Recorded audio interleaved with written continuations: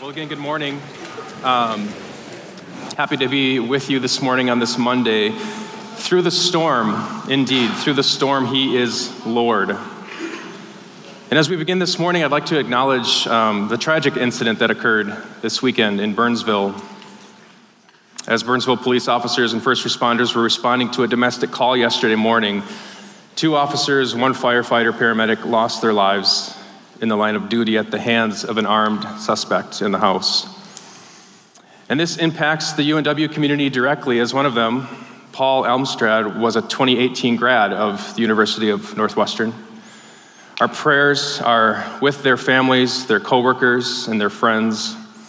And I'd like to have a moment of prayer now as we begin. Father, surround the loved ones of Paul, Matthew, and Adam.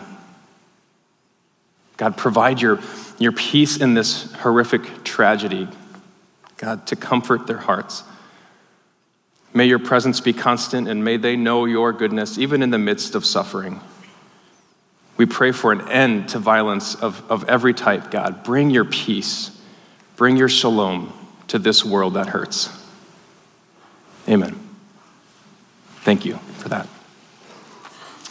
Well, friends, recall that as we have been exploring the Sermon on the Mount this year, we've been seeing Jesus inviting his audience and us into the life of the kingdom of God.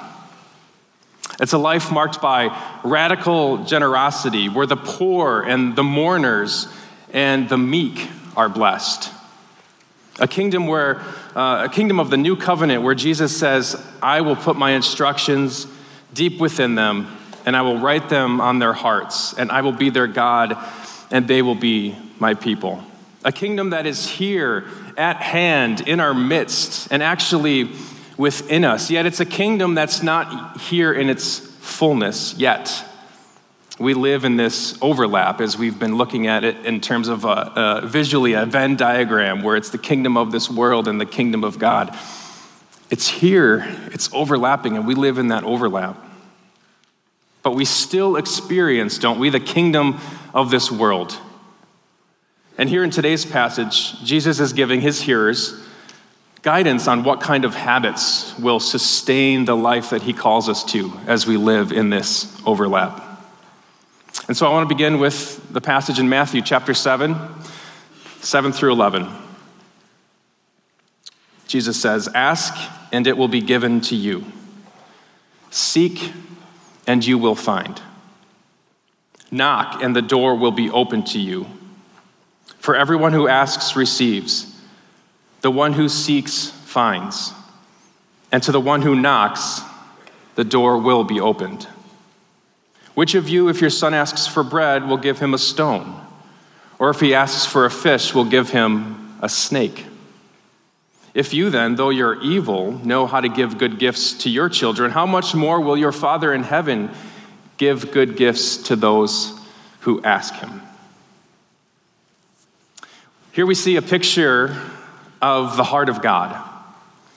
We see that he's able to provide for us. He's able to understand our need and to respond.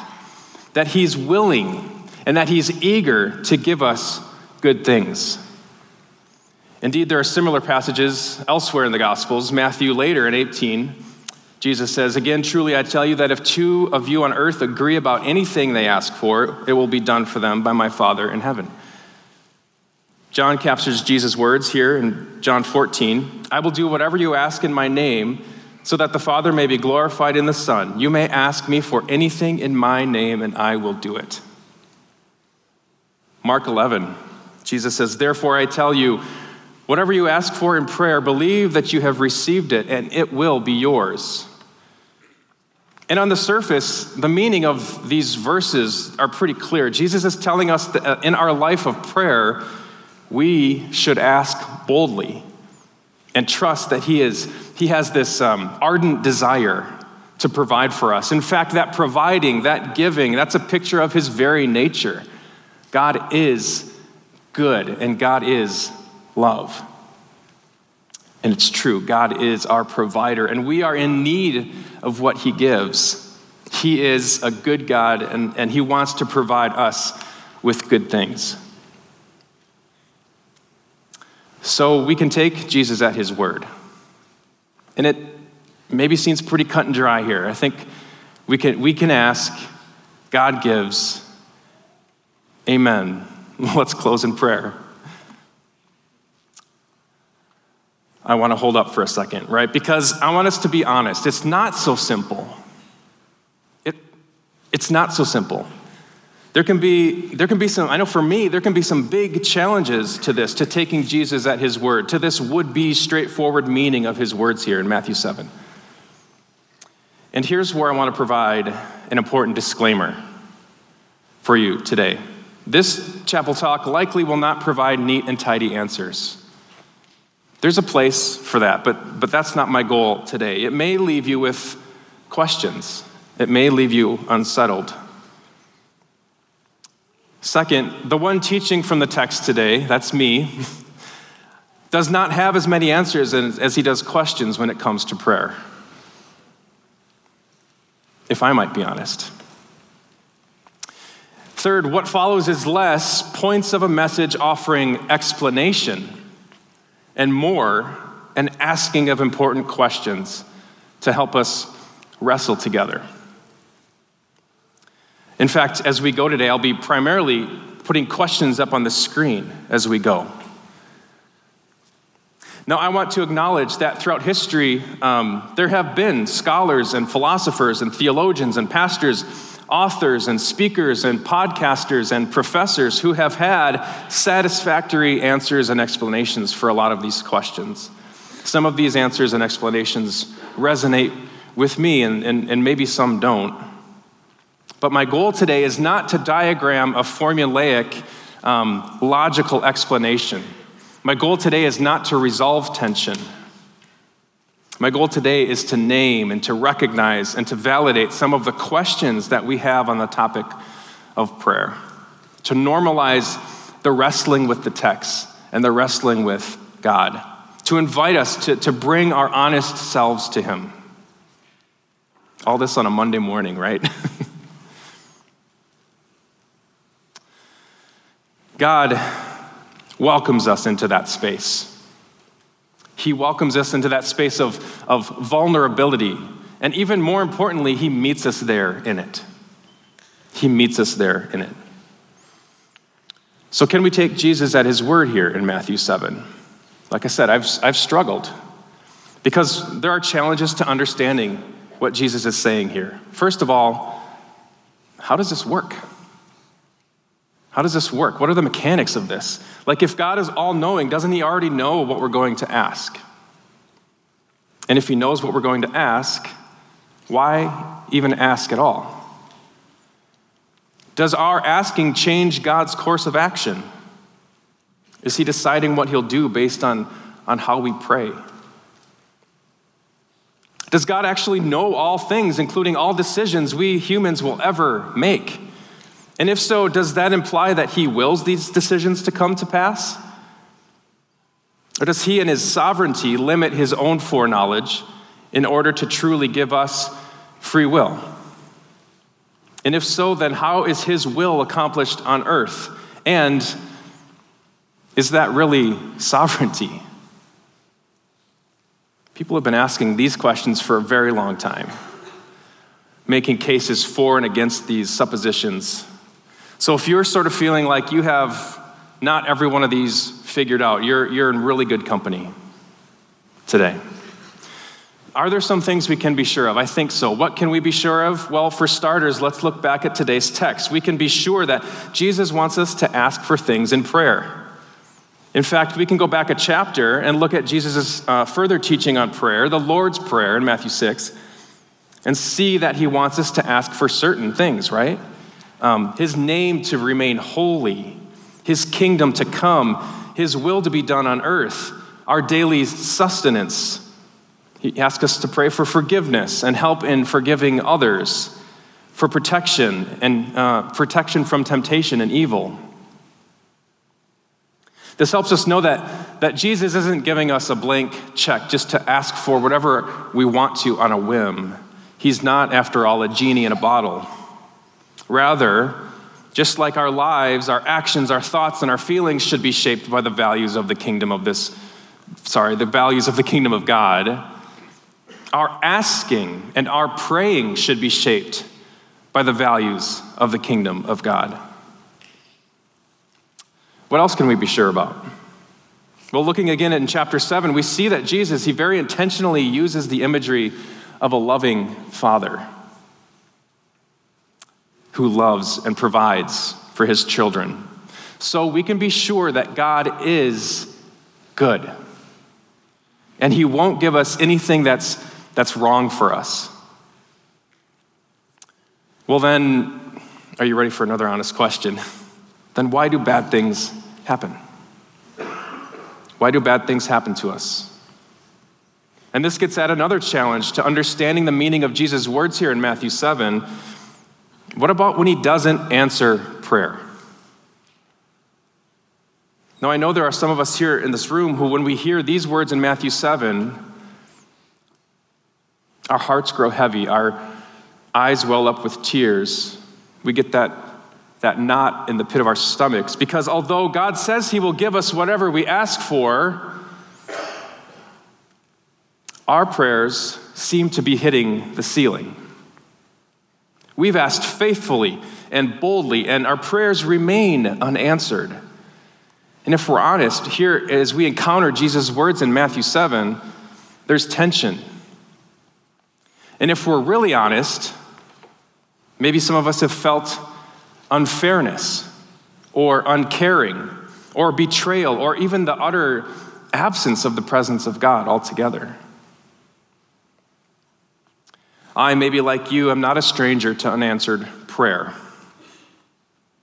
The summer that I was 23 years old, I was working at a Bible camp, which was several hours away from my home. One day, a coworker came up to me and told me that my brother had called and that I should call him back as soon as I got the chance. I knew right away that something was wrong. For him to try to reach me in the middle of my week of camp. We didn't have cell phones back then, so I had to go to the camp office and dial his number, and I called him back, and he answered, and he told me that he had just learned that my dad had been diagnosed with late-stage pancreatic cancer, and that he just had a few months to live. I was devastated by this news, and in an instant, my mind and my heart were filled with all the emotions, sadness and anger and rage and even regret. Regret because I knew my dad loved me, and he showed me that throughout his life in all the ways that he could. But my parents were divorced when I was little, and also we didn't see him much after that. And my dad battled with some significant mental health challenges as well, and those really came in the way of our relationship. And so I was angry that I may now not have a chance to have a real significant relationship with my dad. You know, the day I got that phone call, and in the days that followed, I prayed. I prayed a lot. I prayed on my own. I prayed with my friends. I was able to go back home, and I prayed with Dad. And I prayed with him.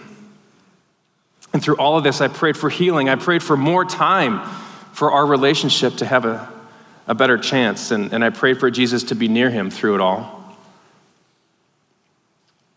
But you guys, Dad's body wasn't healed. He died late September of that year, just a few months after my brother called me that day. I didn't get more time.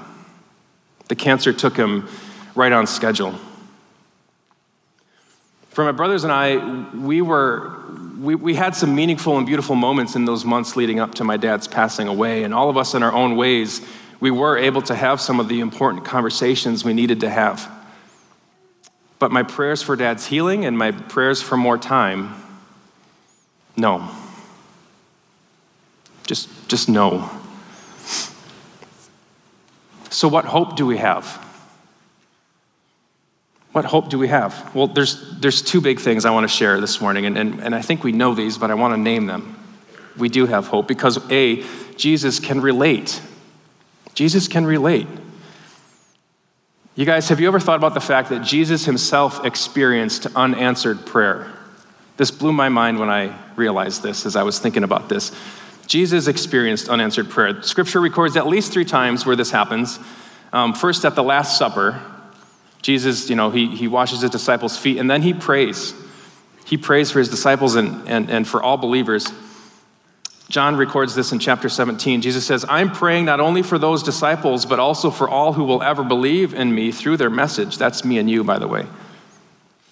Jesus continues, I've given them the glory you gave me, so they may be one as we are one. I am in them, you are in me. May they experience such perfect unity that the world will know that you sent me and that you love them as much as you love me. Now, it occurs to me, you guys, that Jesus has been waiting for this prayer to be answered for over 2,000 years. Because the church, believers across the world, we are not united to the degree that Jesus prayed. Jesus prays for perfect unity, that the world may know. And we're not there yet. Another time Jesus' prayer goes unanswered is in the garden, Gethsemane. Matthew records these words. He went on a little further and bowed his face to the ground, praying, My Father, if it's possible that this cup of suffering be taken away from me. Yet I want your will to be done, not mine. And he prays these similar words repeatedly that night in the garden. He experiences such agony in the garden, and as a result of his anguish, he prays. He prays 3 times for a way out of the suffering that he's about to undergo. I think for most of my life, I've focused on the not my will, but yours be done part, right? And of course, that's the heart of Jesus. His whole life was characterized by seeking after the will of the Father. But it's striking to realize that these words crossed Jesus' lips. Let this cup of suffering be taken away from me. Unanswered prayer. And again on the cross, Matthew 27, Jesus had another unanswered prayer, right? At noon, darkness fell across the whole land until 3 o'clock. And at about 3 o'clock, Jesus called out with the loud voice, Eli, Eli, lema sabachthani, which means, my God, why have you forsaken me? Here Jesus is doing what we're invited to do. He's borrowing from the book of Psalms. David's prayer journal, right? Psalm 22, he's quoting here. Indeed, Jesus the Messiah is a fulfillment of this prophetic psalm. But let's not ignore or miss the fact that this is his genuine prayer too. On the cross, Jesus calls and the Father does not answer. Jesus suffered almost to the point of death, and in these moments will bear the sin of the whole world, sin that requires separation from a holy God. Ours is a God who suffers with us. In fact, for me as a spiritual seeker at age 20, this concept was what I found irresistible eventually. That the God of the Bible left the glory of heaven to be here with us and to experience suffering like we do. No other religion gets this. No other supposed deity does this. And so when we pray and it feels like our prayers are unanswered, we can at least know that Jesus understands. He went to great lengths to prove that. A second hope that we have, not only does he get it, not only that he relates to us, but you guys, Jesus is with us in it. He's with us in it. I like how author and pastor Pete Greig, he invites us to reframe the question of why, which is so common and okay, by the way, okay to ask why. But he invites us to reframe it and not to just be asking why, but to be asking where. He says, sometimes we just can't understand why, but actually a far more constructive question you can always ask when you're suffering is, God, where are you in this situation? Because he's promised, I'll never leave you and I'll never forsake you.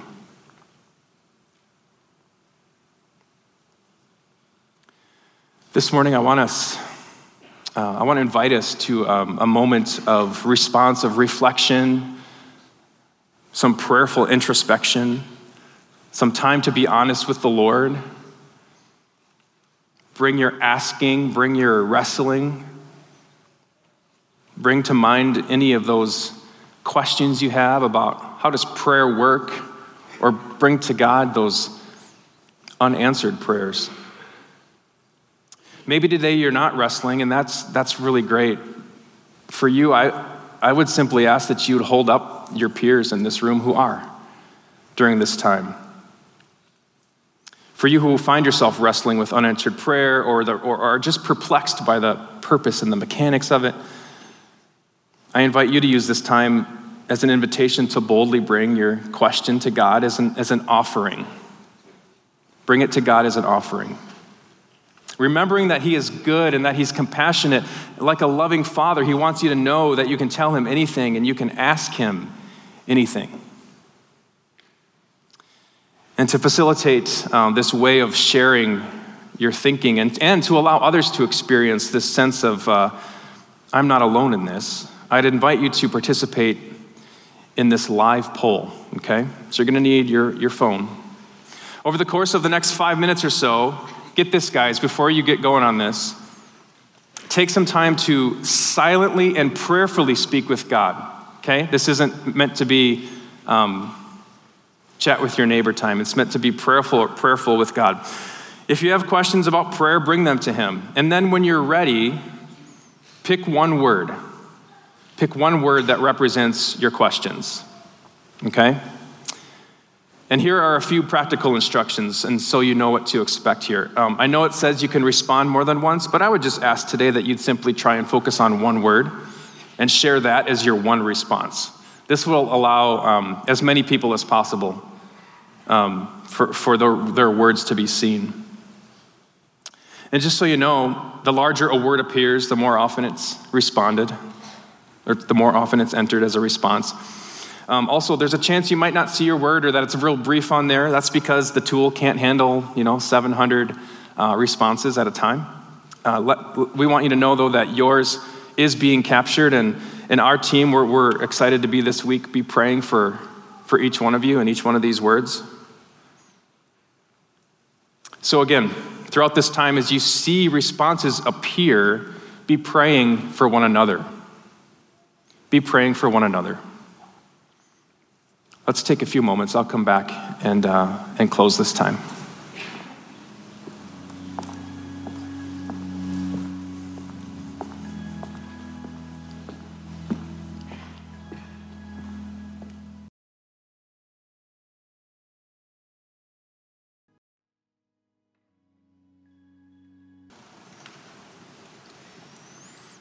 Thank you for engaging in that together.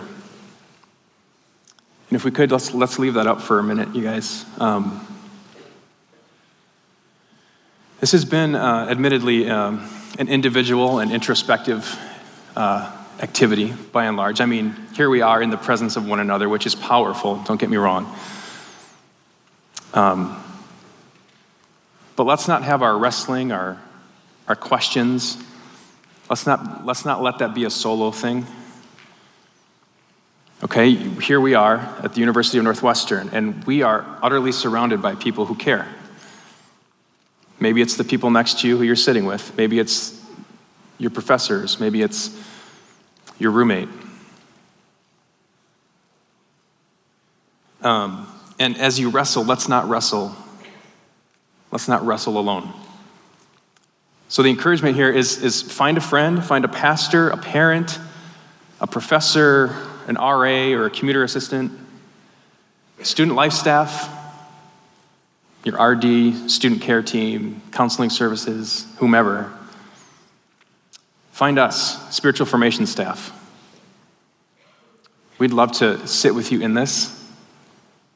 Okay, email chapel@unwsp.edu if you want to reach out for just a chance to meet and to process together.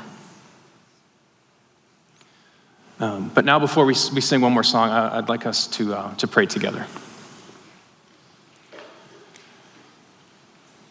God, we look at the words that have come onto the screen, and we just ask, Father, that you would bring an increased awareness of your presence in amidst all of this uncertainty and questions and wrestling. God, remind us of your holy, your holiness, your power to provide, your willingness to provide. That remind us of your goodness, that you want us to thrive and live the abundant life. And God, especially when we're asking, where are you? Remind us of your compassionate presence in our lives. Do that through the conversation with a friend. Do that through a conversation with someone we're talking with. Do that through our quiet moments in prayer. Do that through any means, God, that you can find to break into our hearts. And Father, thank you. Thank you that you are compassionate, that you hear our prayers. And we pray in your name now. Amen. There's a lot of words up there that we saw that really can be very, very heavy and stormy feeling. And like the first song we sang, this next song is about being just really overwhelmed by all the storm and all the waves and everything we see crashing around us. And I know you guys know the song very well, and you've probably heard it maybe one too many times, but I want you to re-listen to these lyrics and re-open your mind and heart to what the truth that really is in these words, that we can sing confidently all together today. And I invite you to join and stand up with us today if you'd like to do that as well.